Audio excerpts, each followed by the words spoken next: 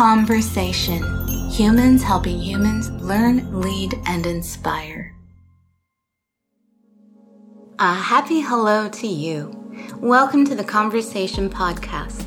We are cruising into Season 2, exploring the hearts and minds of inspired educators, visionaries, and game changers. To kick off this season, I invited a very special guest who has a long history of looking for ways to make things better for the people all around her. Her name is Lorraine Booth, and she is a sparkling human being who truly paves the way for others to shine bright. Her courage and authenticity as a fearless and humble leader has empowered students throughout her school to reach higher and dream bigger. Lorraine is the resource teacher at an elementary school here in Vancouver, British Columbia, and she's also the project lead for Western Canada on behalf of the Conversation Learning Foundation's Wishes and Wisdoms project. Lorraine has shown exemplary leadership in helping students design, envision, and make a difference in their country. Her courage to explore new methods of teaching is an example to all other educators. Lorraine is a shining star who gives 100% support and commitment to both her colleagues and all of her students. She is a teacher who acts locally and thinks globally. As you listen to Lorraine share from her experiences, I encourage you to think back on the moments that shaped who you are today. It's my joy and honor to have Lorraine as a guest on the show. Thanks for joining us.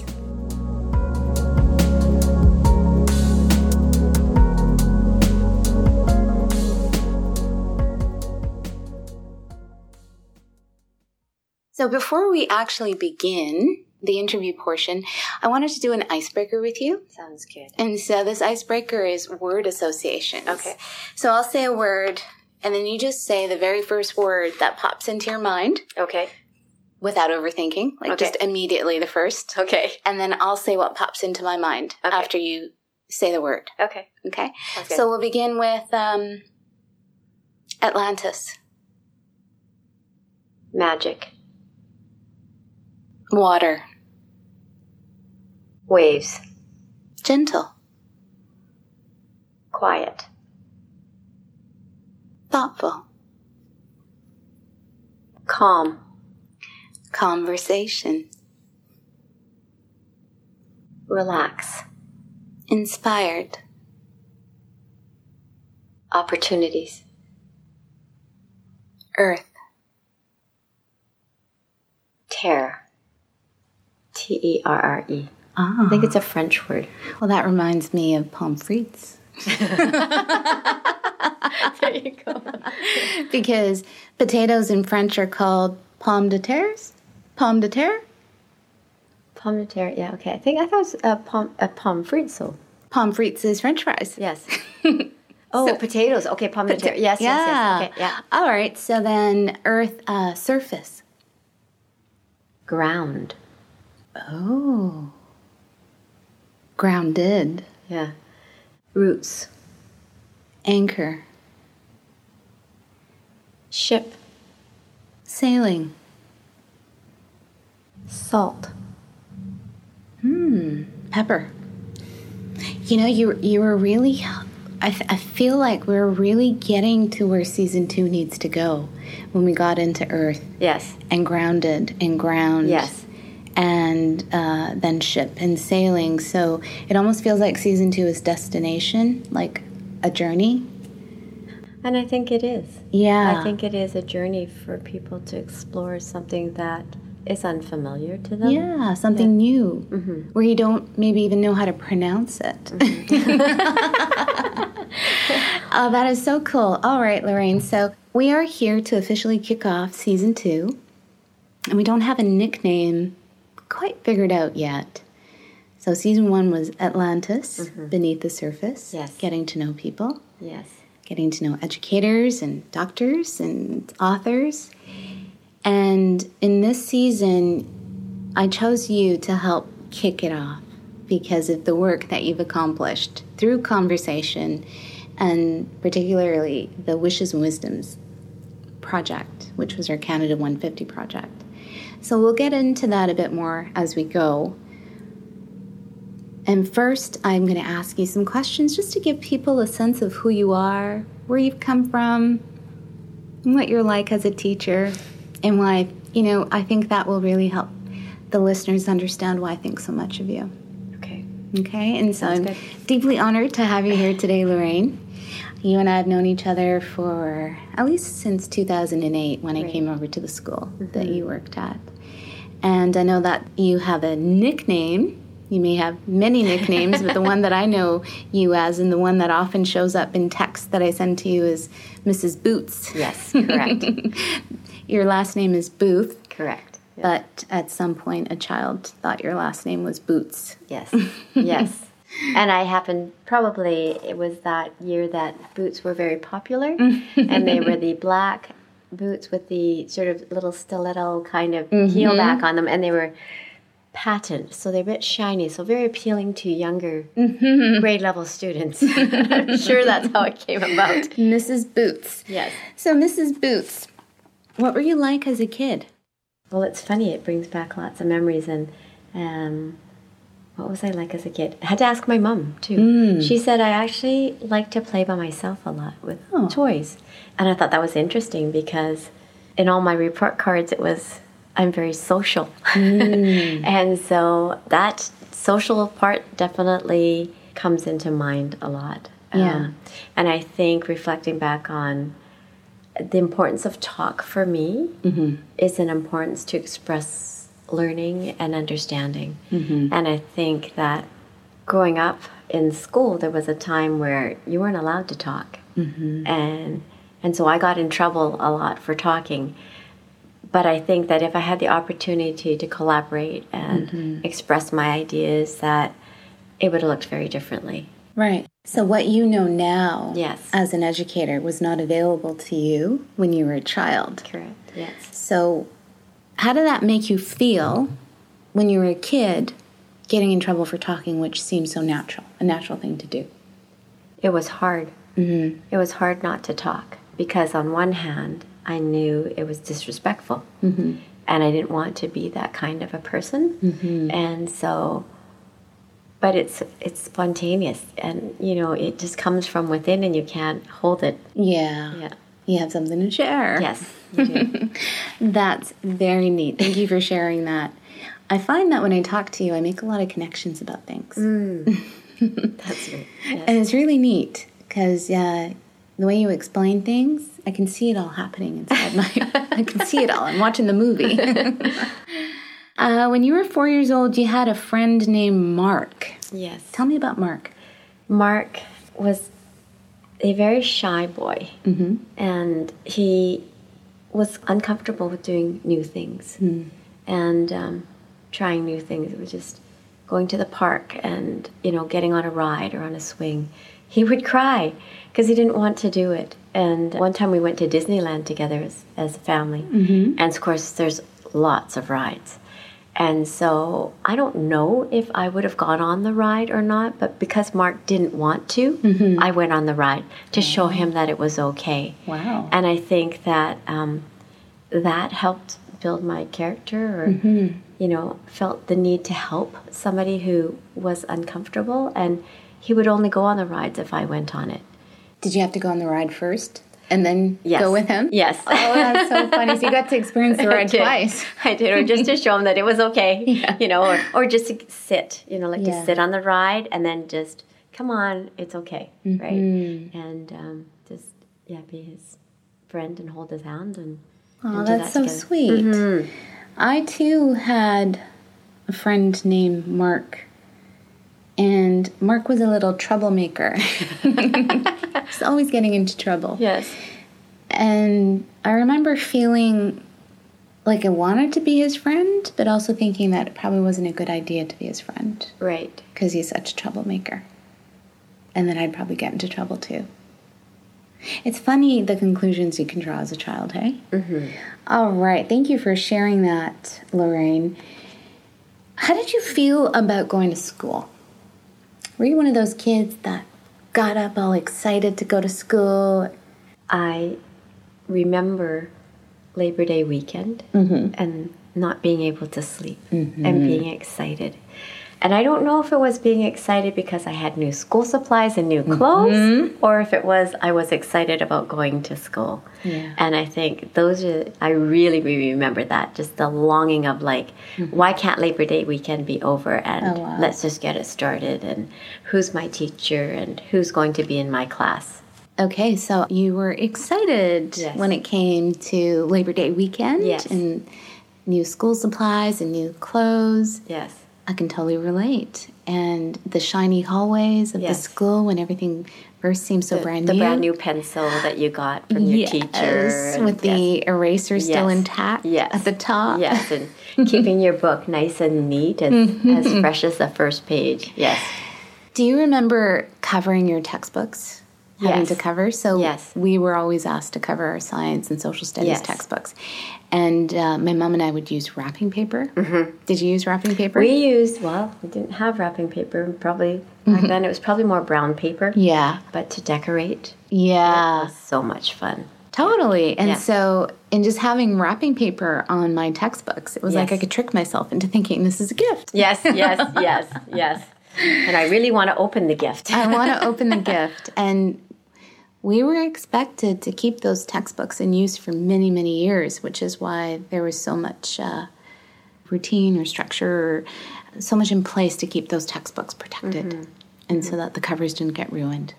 And probably by personalizing it, you felt like that you owned it, and so when you own it, you want to take better care of it. Yeah, that makes sense. I'll go with that. I like that. So you, in grade 3, volunteered to help set up the kindergarten teacher's classroom before school. I did. Why was that so special for you? You know, I try to be helpful, and I think that that's sort of an ongoing theme in my life. But helpful, but without being directive. And I think that that is key. So it's always, from that early time on, it was just to get up early and go to school and help bring the kindergarten children in and see the impact, when they look forward to seeing you and saying hello to you, and then being able to help the kindergarten teacher and wanting to do a good job. I think those are early on that you recognize that in the school system, how you build students up by giving them extra opportunities outside of school time, and that they're building their personality and their characteristics, and they're realizing what their strengths are as they do all these activities. And especially because it's a year-long one, it's like, some students choose not to do it all year long, and some choose to do it, and because it's like that stamina, can you do it all the way through, and just that consistency. Yeah, so as an educator, you provide opportunities for students to figure out who they are and what their strengths are, discover something new. It stays with you, doesn't it? It's something different than what you did throughout the day. It's those moments.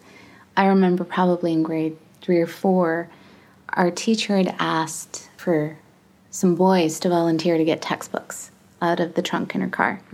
And so she picked 4 boys, and then she asked me to carry the keys. And just something about that made me kind of smile, a little bit confused, So, okay.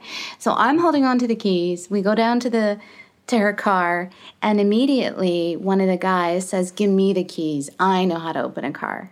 And I went, okay. And so I just handed the keys over, and he couldn't open the trunk. So he gave the keys to another boy. He couldn't open the trunk. And the keys actually ended up coming back to me, and I opened the trunk. Oh, that's so funny. And for whatever reason, that moment stood out to me as, like you described, provide the opportunities for leadership and see what emerges. Like, at first I wasn't sure carrying the keys. Yes. Not that I wanted to carry the textbooks, but... And I think what's key is providing experiences and opportunities, because you never know what the outcome and the impact it is going to be on the child. Oh, yeah. Had I not had the opportunity to be a helper in grade 3, like grade 3, you're only 7 or 8 years old, that somebody feels that you're that important to give you a job, I think is huge. To trust you. Yeah. To know that it'll get done. Very powerful stuff. So looking back on your life and those moments that shaped you and where you discovered what your skills and your strengths were, and especially that you really loved to help. Mm-hmm. At what point did it become crystal clear to you that I'm going to be an educator, I'm going to be a teacher, I'm going to work with kids? Can I backtrack a little bit? I wanted to talk about passions, and before I talk about what led me to that. Yeah. So, I think that if you can find a passion, and I think early on I really liked babies, and I still do to this day. I love holding them, I like making them laugh, and if they're crying, I like to calm them down. If they're having trouble sleeping, I like to put them to bed. So I've always done that. And growing up with my parents, sort of on a weekly basis, went to all these different parties, and rather than playing with friends my age or older, it was always about me playing with the little kids. And so following that passion, I think that everybody say, oh, you need to work with children. So I knew that very early on. And what led me to education was a funny story, or not a funny story, but in grade 10 you have this computer program where you plug in, you answer all these multiple choice questions, and the outcome, it tells you what potential careers you might end up with. One of those. So the career that came up in grade 10 was social worker, nurse, or teacher. And I guess there weren't that many opportunities for women, I think. It was like, why couldn't I be a doctor or something like that? But that didn't come apart. Anyways, so with that, I thought, okay, well, I'll work as a candy striper at Children's Hospital, see how that went. That went very well. And social work, I didn't know what it was about, so I wasn't exposed to it. So I chose, if I don't know anything about it, I'll either investigate nursing or teaching. And so at about grade 11, my dad was hospitalized for a minor operation, and I thought, okay, well, I better find out what this hospital thing is. So I walked into the hospital, and I was determined to investigate. So I looked in every single hospital room. Oh, wow. And my dad was at the end of the hallway. Yeah. And by the time I got there, I actually had to go back out the door because I was feeling so nauseous. Oh, wow. Because the smell, or just looking at all the patients. And that's when I realized, no, I can't work in a hospital setting. Yeah. And so then it was teaching. And that's sort of where I realized that I'm going to go pursue education at about grade 10 or 11. Wow. So you were still a teenager and you knew that's the direction you're going. Yes. And how long would you say you've been teaching? Probably about 30 years. Yeah. And you got 3 kids of your own? I do have 3 children of my own. And they're in school? I have 2 in university and 1 still finishing school. Yes. Wow. Yes. To look at you, Lorraine, you look like a teenager. You really do. When I saw you coming up the escalator, I'm like, who's that little girl? Oh, wait, that's Lorraine. There's such a youthful glow about you. So what's your secret? I think fitness, is the key. And, healthy habits, healthy lifelong habits, eating well, sleeping well, facing challenges in a healthy way. Yeah. So there's always going to be stress in life, but how you manage it is big. And there was a while there when I was in my career and juggling 3 children and not sleeping at night and figuring out, like, I know I have to go to sleep, but it's not working. I'd wake up in the middle of the night and I'd have lists of things to do and suggestions for teaching the next day. And I sort of went on the journey of, okay, how am I going to figure out how to fall asleep? So it was like, okay, do I get up and walk around? Do I count the sheep backwards? I've already done that 100 times. And I worked on it every night. And I think it took about 3 years where something happened, and basically I can now go to bed and go, I think you reach a calm state, and at that calm state, you're going to fall asleep. Yeah. But it takes work and it takes practice. Yeah. So, and I think that leads to all of a healthy life, so that I read somewhere that in order to be available for everybody else, you have to take care of yourself first. And didn't make sense to me for a long time. But after running with 3 children and having a career and doing this, you realize, that makes a lot of sense. Yeah. It's like that classic oxygen in the airplane. When those masks drop down, make sure you get it on yourself first. Correct. Because if you don't have oxygen, how are you going to help anyone else? Yes. It's changed philosophy, because when you grow up, you're always taught to like give to other people first. So that, I think, took a long time to realize and to come to terms with. It is really me first, because if you're not healthy, then everybody around you is going to fall apart because they're counting on you. Right, and I'm really glad that you were able to resolve what was in the way of you falling asleep. And I know exactly what you're talking about, that moment where you just got so relaxed and you know sleep is right around the corner. But when your mind is racing with thoughts and a million things to do, that you want to get up in the middle of the night to write a to-do list. Yes. I've never done that. Don't go there. I don't recommend it. But it's something that's there for a lot of people.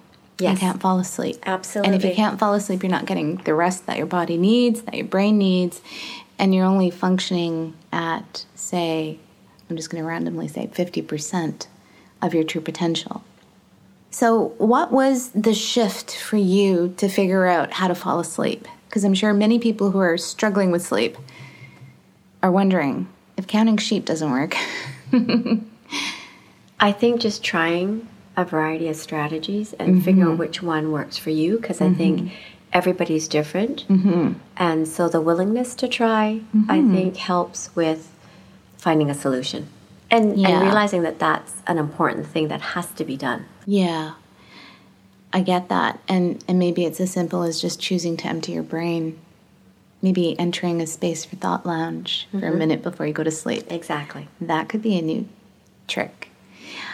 I'll come back to that later. Thank you so much, Lorraine. Now, when we talk about the key insights that motivated you to do what you do today, is there anything else that came to play that led you on this path?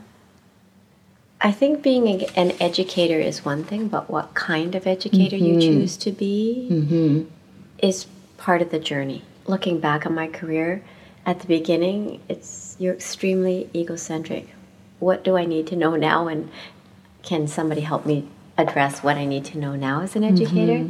And I think over time, it evolves into what's more important to me is how can the others around me benefit? How can I help them achieve to be their best? So I think it takes on a much more powerful role as an educator, the significance or the impact that we can make as educators. Because if you're in a class of 22 or 30, there's 30 different ways of perceiving what you just delivered or how you just delivered it. And I think that is key. I don't know if I answered this question, but one of the things I like to do every year is to provide an opportunity that I think the class has never experienced before. Because I think if I look back at my schooling, I remember that I learned. What did I learn?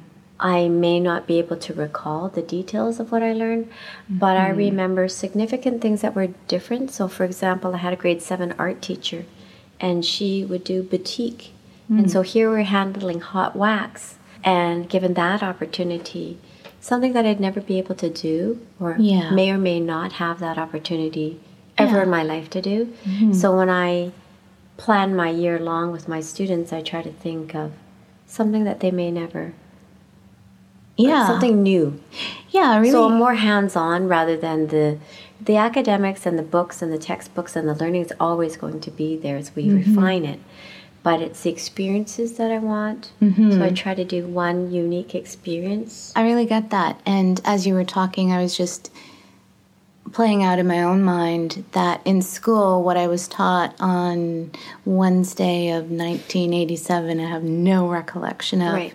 But in 1987, when a certain album came out, I remember sharing the music with my best friend and talking about what song you love and what song, like, when there's an interest, we remember the details. And I remember all the details around the kind of music my best friend loved.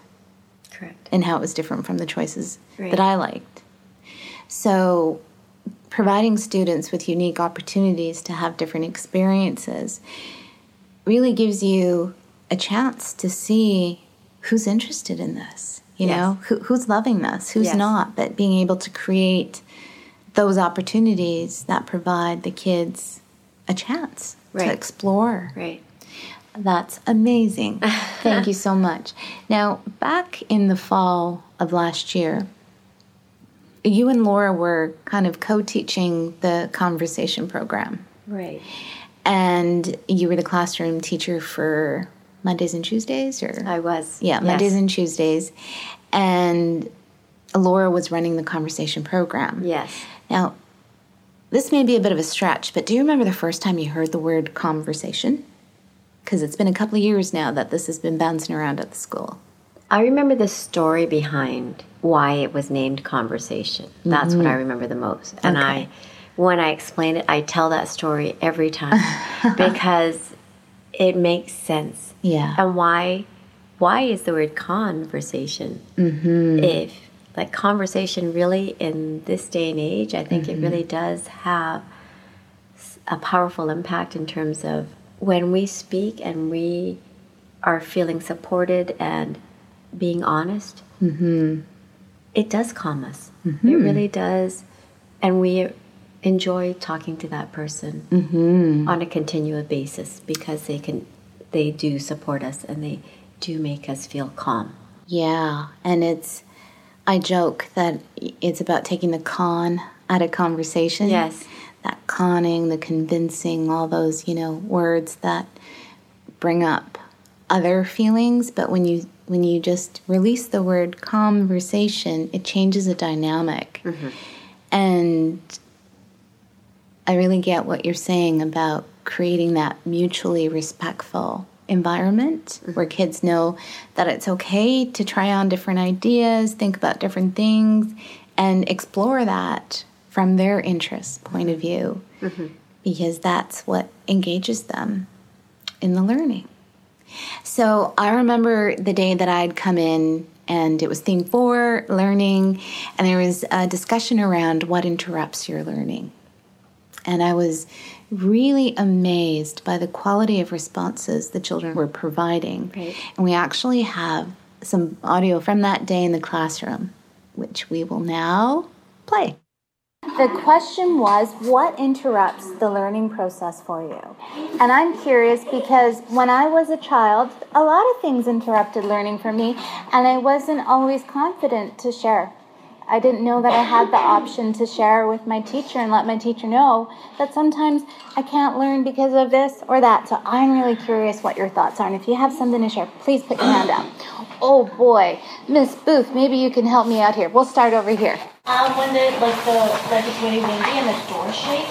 So when it's really windy and the door shakes, what happens? Is that It's really noisy. It's noisy. Does that become a distraction for you? And then it's hard to focus when you're distracted, right? Okay. I'm always thinking about what's going to happen after school. So when you're thinking about what's going to happen after school, then you've got kind of two thoughts happening at the same time, what you're supposed to do and what's going to happen. Do you have any strategies that help you? Like if I'm at home and I'm doing homework or something, and my family's watching like a movie in the next room, it kind of makes me kind of jealous that I can't watch that one. So sometimes when you're at home having to do homework and you can hear people watching TV, it doesn't make you feel so good, right? It makes you feel like you're missing out on something. Okay, how many can relate to that? Just shake your head. All right. Hello. Hi. Me? Yeah. When my classmate is talking at the desk. So when somebody around you is talking, that can be distracting, which interrupts learning. Okay, thank you for sharing. What did you get from having that discussion with the kids about what interrupts your learning? I think it helped them focus. It made them realize that our learning is interrupted. I think it's self-awareness. I think it brought that up to them.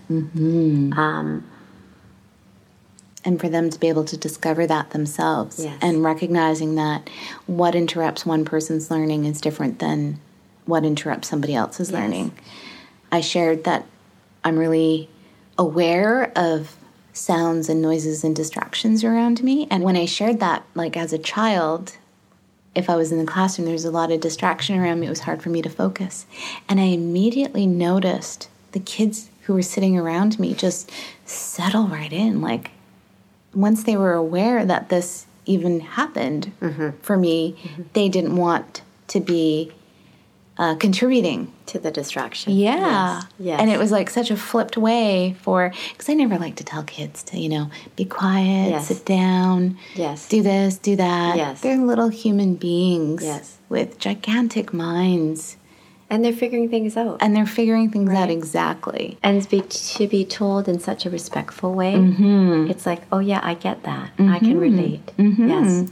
So I'd like to acknowledge you for your courage and bravery to try on a new program, when it really does defy how things are traditionally done, right? Yes. And some of that is in creating these mutually respectful environments. It's kind of like removing labels of I'm the teacher and you're the students or vice versa, and creating a humans helping humans learn. Yes. Lab scenario, working things out together. And I remember you had some nerves about, I'm not sure if I could do this. Can you take us back to then? Because that just seems like years ago. It does, doesn't it? It was the learning theme, and that was the one you were going to run by yourself. Right. And you saw Laura do it. I did. The one about the conversations, when we did the conversations, or the part about doing the Canada 150. Oh, that came later, but I'm going right back to the first time you ran the program, and I actually was there in the classroom. So you were doing the theme 4, and I remember sharing with you that, Lorraine, you're perfect. You are perfect to deliver this, and especially because it's the learning theme, and you're learning something new. You're demonstrating to the kids what it looks like to learn something new. So you create a power with dynamic. I think it was intimidated and scared. And intimidated because I watched you, Jena, deliver it, and I watched my colleague Laura deliver it, and I thought, what if I miss the key points? What if I can't do it the same way they did it? And, looking back, I realized that this program is about personalizing it to make it fit your comfort level. But the tools are there, the message is there, and just to make it your own, and so that it's comfortable and it fits within you. I think that's what I learned as a result of that. And thank you for sharing that. You're so authentic in your willingness to be open and share transparently what was going on for you as an educator trying a new program. And the reason why I kept saying you're perfect is because the program is driven by your personality. That's what the kids want to see, right? Who you are. And then that frees them to show you who they are. And it was hard. It was extremely hard to do because I was in awe of the way you and Laura delivered the program. So here I am saying, yes, I'll do this. But then I'm like, okay, what did I get myself into? Because I can't, like I said, it's the awe, like, wow, they really connect to the students. And wow, they're really addressing the students in such a respectful manner. And redirecting when necessary to keep on track to the main message and the main theme of conversations. I think that was the part where it's like, oh, I don't know if I can do this. I don't know if I can do this. Well, I give you a round of applause for being there last fall to actually being the project lead for our nationwide campaign, the Canada 150 Wishes and Wisdoms. And that began with me saying, okay, you've done the entire program now, all 5 themes. Here's where we're going next. And I just appointed you the leader. Do you remember that? I do, and I have Miss Jena pushes me to every step of the next level. And gently encourages, shall we say? I really appreciate it. She gives me lots of time in between to think about it, but gently encourages, and it just, the excitement of the possibilities, thankfully, far outweigh the fear.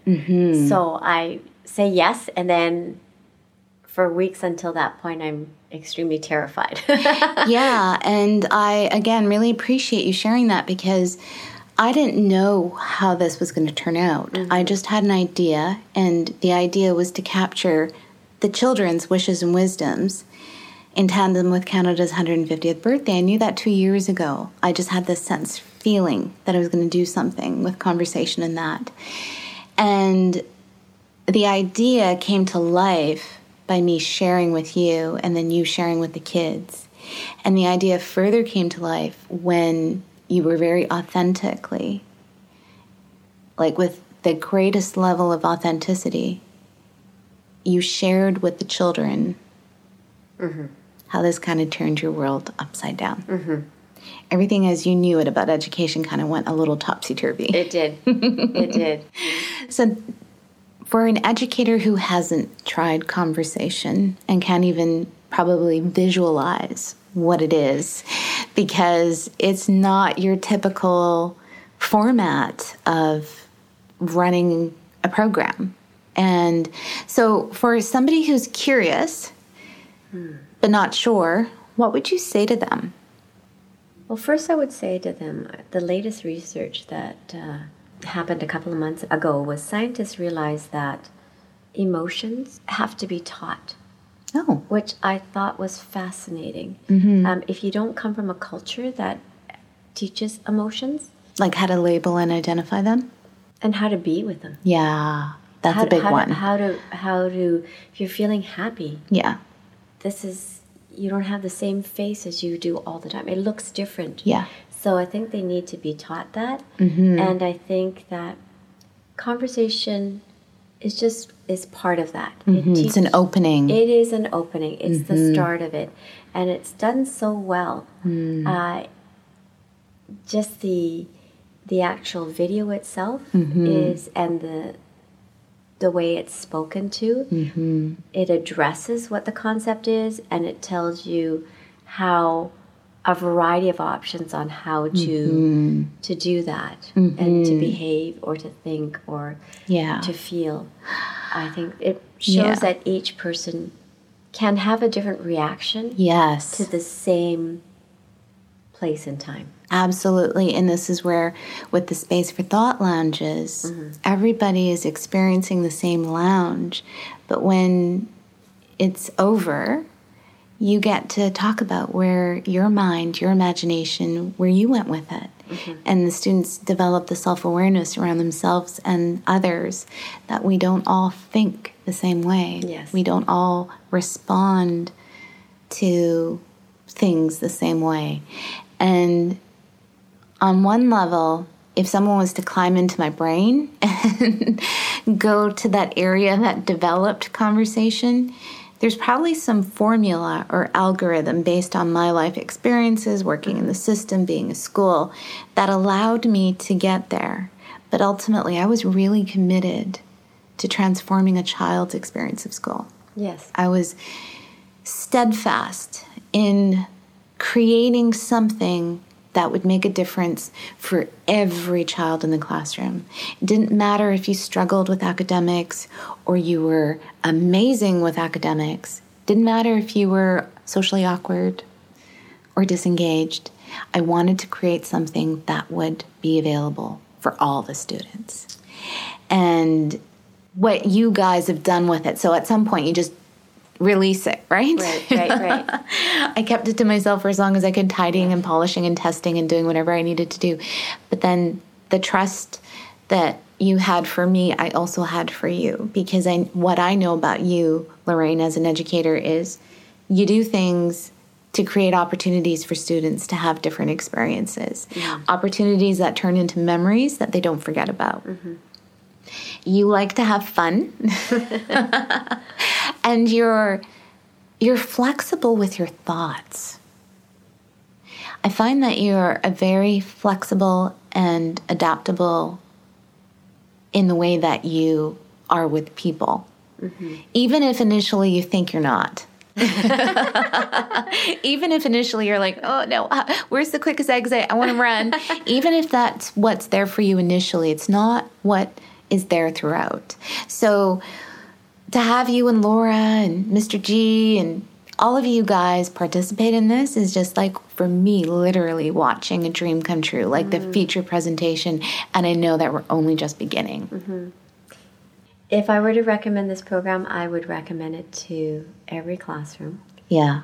This is about being human. Mm-hmm. Because quite often schools are just about schools and the learning or the textbook or whatever material is being presented. But we have to remember that there are human beings involved in here. Yeah. And I think if anybody's looking for a program that represents being human and accepting human beings as part of the learning, as not just textbook answers or responses that are only responses, but a human response and a human emotion attached to it. Honesty. And honesty, I think that you have to have this program in your classroom. Aww. Yeah. So what are you going to be teaching in the fall? I am teaching resource again, but I'm actually working with primary students. So I previously have been working with grade 4s to 7s, so now I'm back kindergarten to grade 3s. Oh, nice. Yes. Oh, that's going to be wonderful. Lorraine, you have been so amazing to interview. You really went to the soft and gentle places, the vulnerable places, to share your experience and your authenticity in being able to share from that vulnerable place will create an opening for many educators. And it usually takes something to break down before we realize we need to change this. Yes. And conversation is an opportunity to get there before things break down. Yes. And it's worth the risk. Yeah. It's worth the risk for everybody to try this program. Yeah. And when you talk about risk, what do you mean? Like worth the risk of trying something new? It is. Yeah. Okay. It is. And yeah. Amazing. Thank you, Mrs. Boots. Now, there's two more just random questions. And if you have a response, you have a response. And if you don't, it's perfectly all right. Okay. So at the heart of what you do and why you do it, what's the biggest influence? What influences your decisions? Will they benefit? Mm-hmm. Will they remember? Mm-hmm. Does it meet a variety of learners? Mm-hmm. And is it actively engaged enough? So not the pencil paper task. Yeah, okay, got it. Now, in terms of what you see not working in schools, from your own experience or as your experience working in schools, what do you think isn't working in your experience? Because you can't speak for all educators. And I guess it's kind of a loaded question, Lorraine. As I'm sitting here imagining myself in your shoes, which are very nice and shiny, by the way, I'm realizing it's loaded and it's pointed. What is the risk of people not adopting a conversation model for learning? I think we lose the risk of treating students as human beings. I think that's the risk. Because I'm looking at just looking at my own children, and some of them have gone through the school system. Issues that I had when I was growing up, bullying or being teased or being felt, where somebody had the power to make me feel terrible, to make me have a terrible day. When you talk about what systems need to improve, I think that's the key one. You know, how students are treated. Yeah. It hasn't been solved. And here we have all this technology and advancement, but those issues are still there. You know what, Lorraine? I'm glad you brought that up, because how students are treated is how they then go on to treat others. And it hasn't been solved because it still continues to be in existence. But I think that we are really onto something major here. Yes. A major breakthrough. Yes. For education, for learning, for children, for humanity. And what we've accomplished together and what you've accomplished at the school, the skills and talents and the personality that you brought in really drives the conversation and frees the kids up to embrace their personalities. And so I applaud the human that you are, Lorraine. I applaud your willingness to do this. I applaud the ability you have to bring magic into the room. Thank you, Miss Jena. Thank you for being on the show. Any last words, thoughts? Positivity. I think those are my last words. Positivity, because as educators, we have such power, but the positivity is the potential to help. The positivity really builds that bridge to connect with the kids. And one last bonus question. What's a wish you've been carrying around since you're a child that's yet to come true? That one is a really hard one, Jena. I've been thinking about it for a long time. You've been thinking about it so hard that it just keeps bouncing away from you. But if you just think about your life and that one thing that you wished for that never came true. I still have yet to think about that one. Well, I am open to hearing this anytime it strikes you. The moment, it might happen like 2 hours after the interview. You can send me a text. Yes, I will. Jena, I found my wish. But I see that you're somebody who's really motivated and you go for what you want, you do what matters to you. And so you've been achieving your wishes, your dreams, your goals and accomplishments. So on that note, we will wrap up the interview portion. You've been listening to Lorraine and I talk about school, life, and the moments that shaped us. It was really exciting to have Lorraine take on a leadership role in her Wishes and Wisdoms Canada 150 Alliance project. We welcome you to visit conversation.org to learn more about the project. In the meantime, we'd love it if you would rate, review, and subscribe to our podcast on iTunes. Until next time, have yourself a magical day. Lots of love and good wishes are being sent your way. Lorraine, you did fantastic. Oh, You are such a lovely human being. fun. I thought, is that the practice? How are you feeling about that? Good, I think. Did you think? All right, don't think too hard. Okay, I won't think too hard. Apparently I think too hard.